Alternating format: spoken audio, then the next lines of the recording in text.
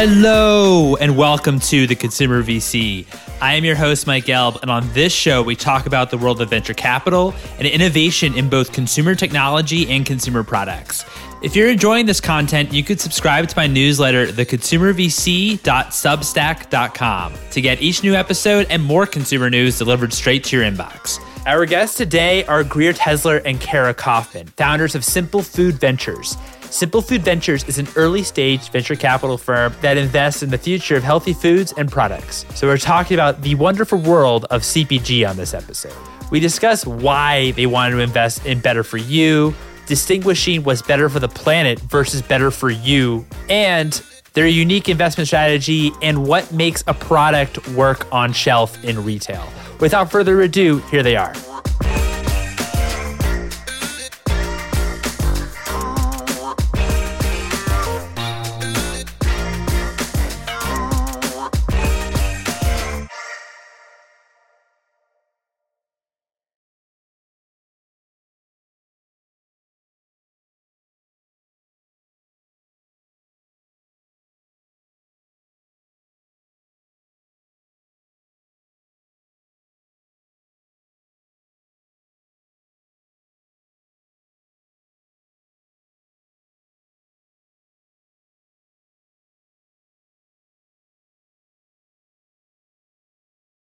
Greer and Cara, thank you so much, both of you, for joining me today. How are you? We're good. Yeah, I'm excited to be on here to be doing this. Freezing in New York right now, but otherwise, no complaints. So, both of you, what was your initial attraction to the whole food and beverage industry? Why did you both want to enter it, and what was your entry point?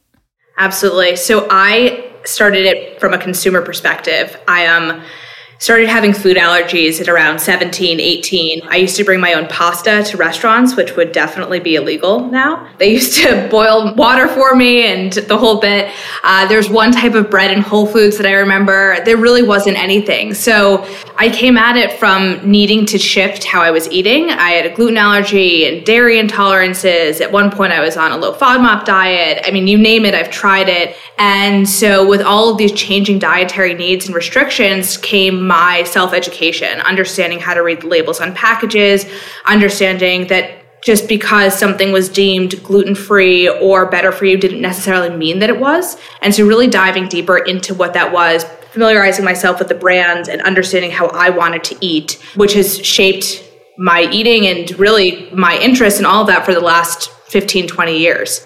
Yeah, and I mean, both of us have lived a better for you lifestyle. You know, I didn't have severe food allergies as Cara, but I've always kind of tried to stay into the more preservative-free space, and really came into this after I'd worked closely in grocery, more from a consultative perspective for the last 11 years of my career, and I was leaving my job, wanted to pursue some investing. I started working for a fund as a venture partner for about 6 months, and they were doing, it was like a part fund, part brand accelerator working with CPG products. Got more exposure into that space and realized that I could actually go off and do it on my own. And in doing so, I was trying to think of the perfect partner, and Cara was that perfect partner. So we've been doing this and brought in my relationships with grocery as a big value add and differentiator for our fund.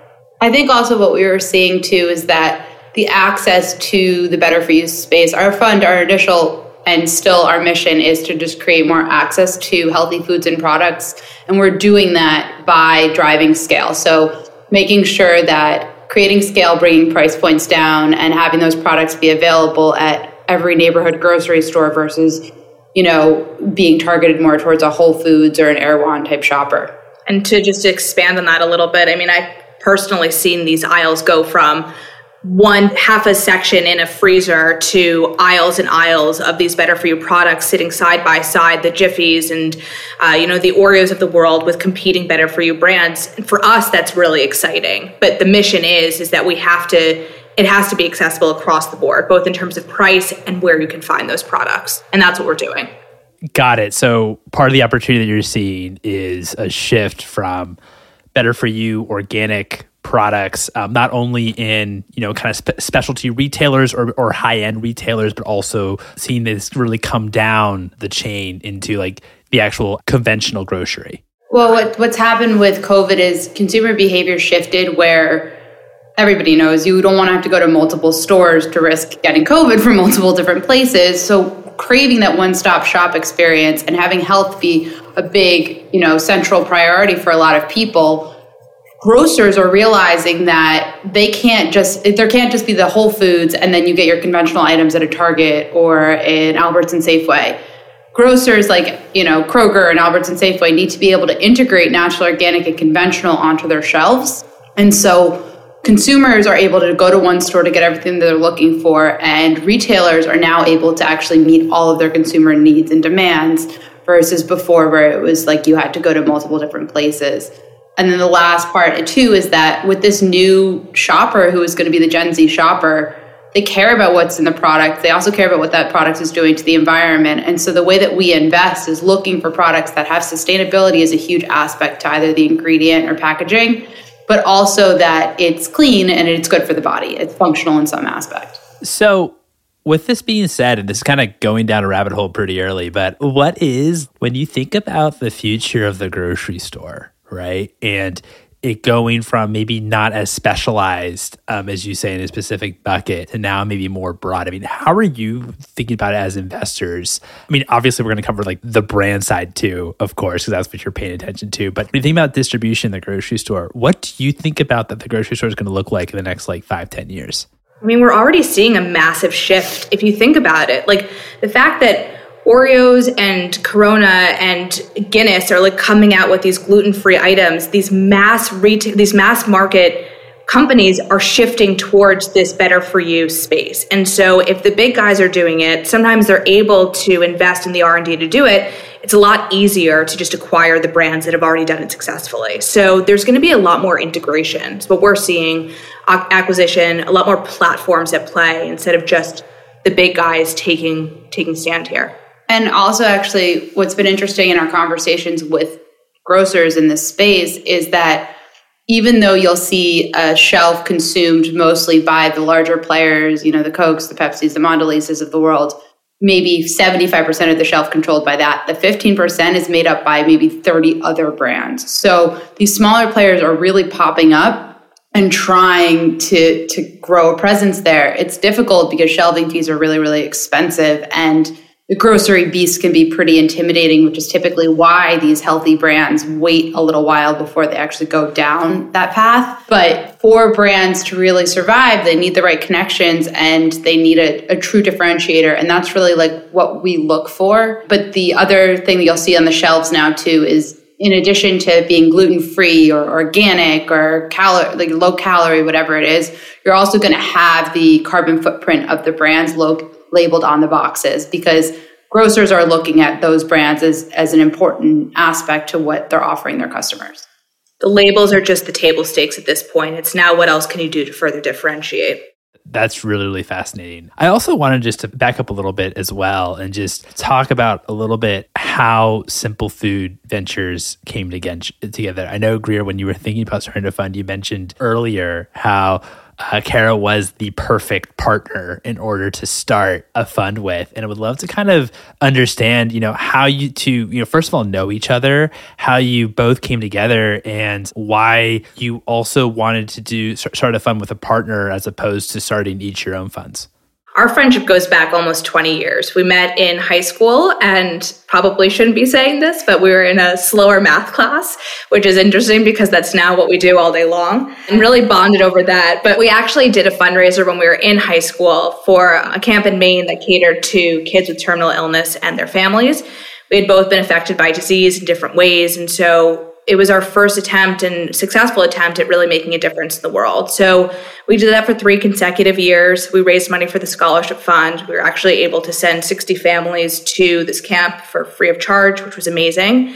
And so not only were we working on this friendship, but at an early age realized that there was a business side to our dynamic. And I'll let Greer take it from there. That's all completely accurate. I think the reason why Simple Food Ventures came to be is actually the name was derived from Alice Waters talking about simple food. And it's just really like the natural, no additive, simple ingredients part of food that we love.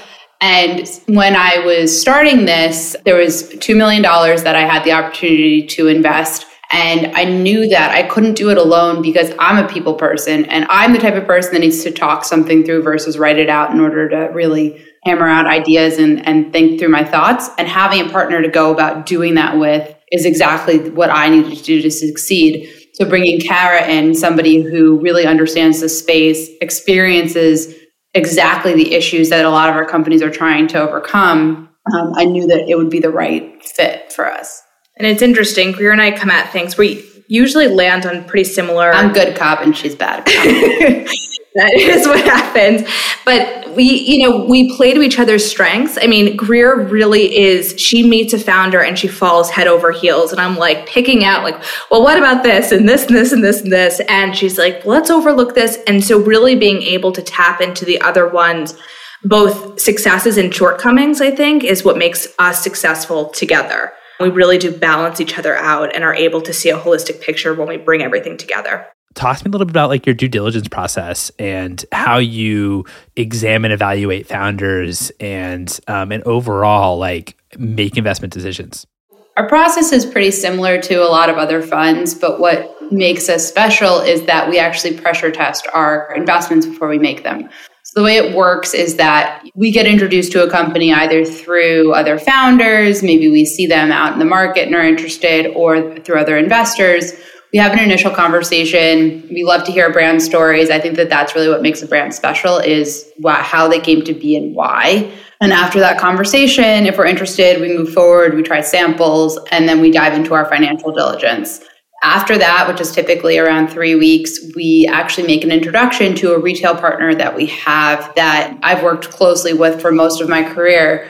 And we introduce them to the national category director for whichever the category is, see how that meeting goes, set up the introduction, understand from the category director's perspective if they see potential grocery life for the company. And then if they do, we move forward with an investment and also starting to facilitate a pilot launch in one of the divisions or nationally, depending on the opportunity. And then in addition to that, we actually build in incentive equity into all of our deals. So we write a check, but then in addition to the check, we get an additional percentage of equity for opening up a certain number of doors for our companies and helping to advise them in their growth strategy along the way through grocery. So we have relationships with a bunch of strategic retailers, and we really bring that to the table. And the brand looks at it from a perspective of even before we invest, we make this huge introduction that is very hard for them to get in the first place. And the retailers look at it as we're giving them the opportunity to be first to market with these brands. And we look at it as we're actually getting like a stamp of approval on somebody that's going to distribute before we actually make an investment. Are you mostly looking at companies that are not already in retail that only have a online presence or only sales online? It varies because of where we invest, which is pre-seed all the way to Series A. We are looking at brands that have everything and nothing in between. So some of them can start as D2C. Some of them, it's true, some of them are pre-launch. Some of them are D2C. Some of them are, in specialty markets, and some of them might be in, the Wegmans of the world, but not, and they might have national or East Coast distribution at Whole Foods, but they might not have national distribution with Walmart or Target, and they have goals of getting to those levels. The one thing that we definitely make sure is it has to have these brands have to have mass market appeal. We're very careful to we've invested in 2 brands that were pre-launch and pre-revenue when we invested in them. So with the deal structure that we have with them, getting them into our retail partner right now doesn't actually make sense because they're just launching. But when they're ready, we're that partner for them to really help them prime their brand to be successful going into those conversations. Well, then how do you then think about pressure testing, or can you not pressure test when you actually do have a brand that is pre-launch? What then do you kind of also think about that you utilize to make a decision about whether to invest or not? It really comes down to two things. When it's that early stage, it's the founder understanding the roadmap, and then it's about filling, I don't want to say white space because there's a lot that's already been fulfilled, but what are they doing that's differentiated? So, and what do they see and how do they see the brand evolving over time? So if they're able to answer those questions, we like who they are, we want to work closely with them, and we see a need for products like that in the market, that's what sends us into investing with them. I had on John Sebastiani, who is the founder of Crave Jerky and also Sonoma Brands, and he was saying how what can be tough is when you have a brand that is a DNVB, it's online, and then they want to go into retail, that they're not priced really accordingly to retail. When you're dealing with, especially at like pre-launch brands, right, which maybe you don't quite know what the pricing will be, how do you think about these two things, since in terms of your initial added value, it's retail partners? When we're talking about pre-launch, though, it's not pre-concept. So it's a brand that either has the product, but they just haven't launched yet, or they have a product and a following, but they haven't necessarily launched yet. And we know what margins retailers need their brands to hit, so we can help them work backwards from that. We also know the price point ranges that our retail partners specifically, would pick up a brand or not pick up a brand. And so we can help kind of position them appropriately depending on whatever those parameters are. And so that it's really important to us too that we still pressure test the concept with our retail partners, even though the brand is pre-launch, because in the long run, our goal is to get that brand into the store. There's a way to getting to lowering the cost. And so that's part of the conversation when we're evaluating these products. Is it about, the packaging that they're currently in? Is it about the ingredients that they're currently in? Will those be swapped out for less expensive ingredients, but still maintaining the better for you profile? All of that comes into conversation as we're looking at the mass play and the need to lower the price. I think consumers, certainly, there's been a ton of consumer education around better for you foods for a consumer. I think we're well on the way in kind of the better for you food movement. But where do you think we're at in terms of the better for you when it comes to the environment on packaging in terms of like consumer education? Oh, we are so early in the conversation, too early, I think. I think there's a long way that we have to go. Our brands are doing it, but some of them are, 5 years old. So think about it in terms of, so maybe it's not so new, but compared to, I've been eating gluten-free for almost 20 years. So we're looking at I would say a 15-year gap at least. But you even think about it of like the amount of packages that Cara and I get every single week because of the fact that we have to try all the samples that we invest in. So I've seen that evolve where, before sometimes it'd be styrofoam in it. Now it's this foam, it's this styrofoam material that is like dissolves in the water and creates like a foam to it, and then it's just gone. And like the innovation that is coming with that, we're really interested in also finding brands that are taking a new take on plastic bags in grocery stores or paper bags in grocery stores, or the bags that you're using to put your grapes in at stores. Like brands that are going to that next level. And that's really where the future is. The future of food in the aspect of it affecting sustainability is obviously supply chain when it comes to the actual ingredients, but also the packaging. No, it makes sense. I'm always kind of curious, and I think it's great that brands have been experimenting and doing a lot with packaging. I think that once you see a consumer pull for sustainable packaging or new forms of packaging, then you'll start to see maybe a much greater shift there. No, that's really, really fascinating. We also talk a lot about better for you, right? And what's actually better for you. And I feel like there's almost like not two camps, but there's better for the planet and better for you. And, when you had like, for example, alternative proteins like Impossible and Beyond Meat, who it's better for the planet, it's a plant-based protein, but the jury's kind of still out, or there's been kind of reports of, is it actually better for you, right? This kind of question is being raised. As investors, how do you think about better for you? Does it kind of have to check those two boxes of better for the planet and better for you? Or can it get away with one of the two boxes? And then as a macro, maybe on like a macro lens too, this is kind of a two-part question. On the macro level as well, where do you think like better for you is headed? I think that for us, it starts with, is it better for the body? Which leads to, is it better for the environment? If we're not our healthiest selves, putting our best foot forward, then we're not able to do that for everything else. I think that's where it starts. So that's really what we look at in those ingredients. And we've had that conversation about Impossible and Beyond. We're invested in a meatless chicken nugget company as well, and had that conversation, and they're made in a lab and we love it. So we understand that. I think that better for you has almost kind of become a buzzword at this point. So what we mean with better for you is that there's no additives, preservatives, or chemicals in the food that you're eating.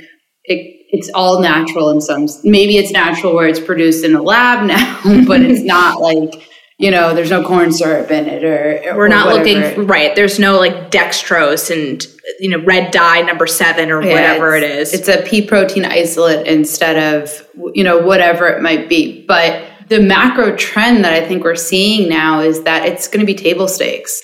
If you look at all of these mass conglomerate brands that were producing Frito-Lay, and, if you look at just everything, Doritos, like anything out there, there's now going to be an option that is going to be a plant-based Doritos or like a gluten-free Doritos that is also plant-based, that has no additives to it. Like, it's going to be the basic because of the fact that it is going to become such a mass market category that people are going to turn to that, because why wouldn't they? As if it tastes just as good and it's actually still better for you, then I think that in 5 years from now, you're going to see a lot of these, red dye number 9 products kind of start to shift to change their ingredients.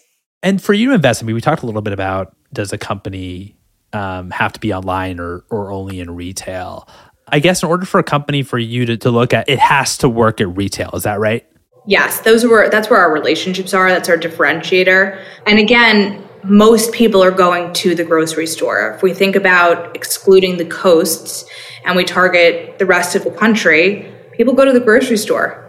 They drive, they walk, whatever it may be. And so that's where we want these products. We want people to have access to all of these products. Well, yeah, and we just live in such, we're tactile beings. We need to be able to touch and feel the fruit that we're going to buy, or it's never going to go away. We believe it's very important for our brands to have a D2C presence as an additional omni-channel approach to how they're selling, and they can control the price point and the margins and all of that. But at the same time, you have to be able to get it, you have to be able to have it be available at a retail store for browsing, for discovery, but also for the fact that people want to see their food. So it's funny because I've had on Ernesto Schmidt, who's one of the founders of The Craftery, and he said Target, Walmart, they're being very aggressive in terms of online brands coming into their stores. And he wrote a piece that we kind of talked through about where he said that he thinks that brands are entering retail way too early, that they should stay online a lot later than they do. Obviously, I know this is kind of like a macro, this is not obviously like a catch-all, but when you're kind of advising and seeing brands, when do you think it makes sense to enter retail if they did in fact start online? They have to be able to answer to the supply. If they can fulfill supply, they can fulfill the purchase orders and continue to fulfill the repeat purchase orders and the pallets, then they're able to enter into mass or enter into grocery. And our approach is really, it's a region by region or store by store. It's not a one day you're going to be in 5,000 stores. It's what are you able to do today? And let's grow with you. And let's take on what you're able to accomplish today. Yeah, and I think it's also looking at where their customer is. So that's a great thing about D2C though, is you can see who your customer is, where you're selling it. And so if your customer is buying from all over the country, then you're probably ready to go into retail because you have a pretty big footprint. If your customer is buying solely on the coast, then maybe you could go into retail, but you should start with smaller boutiques that are really just specific to, LA and New York. No, that makes sense. It reminds me when I spoke to Clayton Christopher about how he said that, when he's analyzing brands, he much prefers smaller territory, high velocities rather than brands that want to just expand or might be in 5,000 stores or a lot of stores, but maybe their velocities just aren't as good. And also to his point, he talked about how he had one brand that went into Target and then totally a mismanaged Target like 100%. I think to your point, Cara, just being able to make sure that you can actually fulfill all the orders when you actually do have a retailer breathing down your neck. And so how also do you think about like the fund, like the overall fundraising landscape for early better for you food and beverage brands? Do you think that there's, because we talk a lot on this show about, especially in technology, for example, where there's so much money in tech. There's so much, some of these rounds are just crazy. But I'm always kind of curious in like better for you food and bev, do you think that there still is a lack of VCs that are investing maybe at the stage that you're focused on? Or do you think that there's a lot of competition? I think at our stage, there's not a lot of competition, but we have found it to actually be very collaborative, which when we've talked with other people, they find that to be startling. What? You're not fighting for a spot on the cap table? And we're like, no, they want us to join. We're sharing deal flow. And It's allowed us to create this incredible community and network, both from an investor base as well as a founder base. But there is capital that's missing, especially in the early stage, especially for diverse founders, whether they're women or biopic. And there needs to be more cash in this space. I mean, I think that too, there's the seed stage brands so you'll have like pre-seed or pre-revenue where a brand is small, taking in smaller angel checks and, kind of trying to grow gradually, be very strategic about it. And then you have these seed stage brands that are doing, $1 million plus in revenue and are really trying to get to that next level, but they don't want institutional capital. They want more than just angels. And so it's figuring out how much they should raise. Should they be going crowdfunding through Republic or WeFunder, or do they just need to be taking in checks, and how to really approach it? And I think that it's really been a founder's market for the last couple of years. I mean, some of the valuations that we've seen of brands that are doing $70K in revenue and declaring themselves a $10 million value company, which you'd be surprised. There's a lot of those. It's really been a founder's market because these brands drive these valuations based on what they're seeing in the space of other competitors. But the first to movers can be the ones that are to value themselves that highly. Once you're in a crowded market space, it's kind of hard. So I think what's happening is that these brands are overvaluing themselves. And then when they raise their next round, it needs to be a down round, or they just can't really meet the standard that they're trying to set. That is actually interesting because, as you say, and it also doesn't really make sense because on the supply and demand side, like supply, capital, demand brands, like it seems like there's like lack of supply in terms of capital in terms of food and beverage, but these brands can still actually demand pretty high prices for some of their brands, which doesn't really make a ton of sense if there's like lack of supply, right? In the last 2 years, there really hasn't been a lack of supply. There's been a lot of money people have been wanting to put to work in these brands. But now the issue is that there's just so many brands. Everybody is creating their own small, better for you brand at this point. And so it's if there's so many brands and everybody's diversifying which ones they're investing in, none of them really have the chance to grow appropriately. So I understand you have a fund of $2 million currently. What is kind of the future of Simple Food? The goal is to keep investing, to grow what we've currently built. We've already been able to establish that while we started our fund as a pre-seed and seed structured fund, we're actually looking more into bridge and Series A, which has been really exciting for us. The exposure to other investors, the exposure to other brands and founders in the later stage, it's exciting for us. It's exciting for our retail partners as well. So to be able to continue to invest in that capacity and with this new strategy in mind is how we see things moving forward. Right now we're kind of acting as a micro VC angel. We're really entering in our next fundraise to really being a true VC, writing larger checks than what we were writing before, getting more meaningful pieces of the pie, but also really being able to help a lot of brands that you'd assume are already in grocery get into grocery. What is one thing that you would change about venture capital?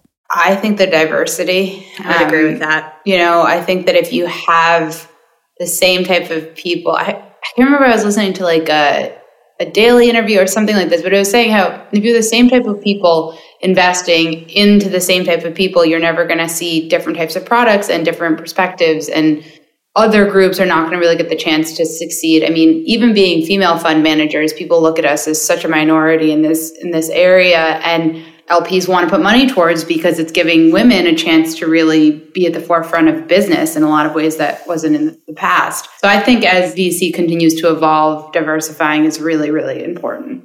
I think Greer said it beautifully, and that's a lot of what we pay attention to, a lot of what we look at, and making sure that we have more female founders that we're investing in than male. That's one of the most important things to us as female fund managers. And I think too, like we say time and time again, but like the actual decision makers in households typically are females. And so it makes sense that obviously we should be investing in more diverse brands, but also it makes more sense too to invest in obviously a lot more female-led businesses as well in the eyes of consumer if the actual decision maker is predominantly a female. What's one book that inspired each of you personally and each of you professionally? So personally, this is a very hippie answer because I went to school in Vermont and it's my heart. But so the Celestine Prophecy, I can't actually remember who wrote it right now. I should look that up. But for the longest time, I thought it was a true story. It's not. But it's basically about a man who goes to Brazil and finds this book that is really talking about how everything that you meet, everything is connected. So there's no coincidences. It's all about synchronicity. And after reading that, it really made me think about every relationship I have and the reason behind it, and just every interaction and what I'm trying to learn and take from it and every experience. So it really is something that has kind of just shaped the way that I perceive my relationships and just my experiences. And then professionally, it's Failing Upward by Ben Chapman. I look at my career as I really started in consulting and strategic advisory. I went into an experience design agency, and everything has really led me to this point, given the relationships that I grew along the way and the skill set that I took. And I don't think I would have come to doing this fund had I not left my job or not done as well as I wanted to and kind of felt like I was stagnant there. And everything kind of changed and happened for the reasons that it did. So for me personally, the book is Untamed by Glennon Doyle. I just constantly say to myself, we can do hard things. I can do hard things, which is what now she has a podcast about doing hard things. And I hear her voice in me just guiding that. I think that both in starting this business and in getting through my first, 30 plus years of life, it's always been going up against those hard things and being able to come out on top. Even if there's failure involved, those failures are the most important to recognize and having that be part of the story. And I've loved it. It just gave me such comfort in knowing being who I am. And I think Glennon is the coolest woman alive. And then professionally, Tools of Titans by Jim Ferriss, which one of my close friends gave to me actually when Greer and I were starting our business. And it starts with a foreword by Arnold Schwarzenegger. And it's just all the things about how you start, and again, the failures and how they lead to your successes and the importance of acknowledging all of that. And even the minutia and how those little things, you might not think anything of them, the importance and what they give to the bigger picture. It's all so valuable. And then just being able to hear from these titans of success and what it means across so many different industries, it's really inspiring. I can pick up that book constantly. I love it so much. No, that's amazing. All these book racks. I don't think anyone on the show has mentioned any of these. So you both are very original. Yeah, you both are very original. So really excited to add them all. That's about us. We think outside the box. We are not typical VCs in any way. And I think that when you were talking, Cara, about Untamed and about we can do hard things and have that voice in your head, for me, I don't know if you've read The War of Art, but for me, talks a lot about... I think I actually read it in high school. I think so. Cool. Yeah. Stephen Pressfield talks a lot about the resistance and battling the resistance. And that's my driving board too. So very, very cool. My last question for you both is, what's one piece of advice that you both have for founders? I would just, going off of everything we just talked about, failure is not the end at all. I think, I heard someone say that and I was just like, yeah, failure is as important as success. It all gives way to success. And maybe flipping how you're viewing things, not looking at it as a failure, but where do you go from here? I think also having passion behind everything that you're doing, because if you live and breathe your company, that's going to come through when you talk about your company. Like as Cara said, I fall in love with every single founder that we talk to, and I like immediately am obsessed with the product. It's because I feed off of their energy. I believe what they're preaching to me, and that's really what's important. And, you know, it was the same thing with us with Simple Food Ventures. Like, we live and breathe this, and we think what we're doing is incredibly awesome, and we love working every day. And I think that it's a huge, important part to being a successwe're founder. And being excited. And I think that goes hand in hand with passion. So I guess that's adding a third thing. But we get up every day and we're, I don't know, call us whatever you want, but truly excited about the people we get to speak to and hearing everything and the listening. It's just amazing how it all comes together. Yeah, I think that enthusiasm can just be infectious. I love these. These are great. Well, Greer and Cara, this has been so much fun having you both on. Thanks again for taking the time. Thank you. This is great. And there you have it. It was awesome chatting with Greer and Cara. I hope you all enjoyed it. If you enjoyed this episode, I'd love it if you'd write a review on the Apple Podcasts. You're also welcome to follow me, your host, Mike, on Twitter @MikeGelb, and also follow for episode announcements @ConsumerVC. Thanks for listening, everyone.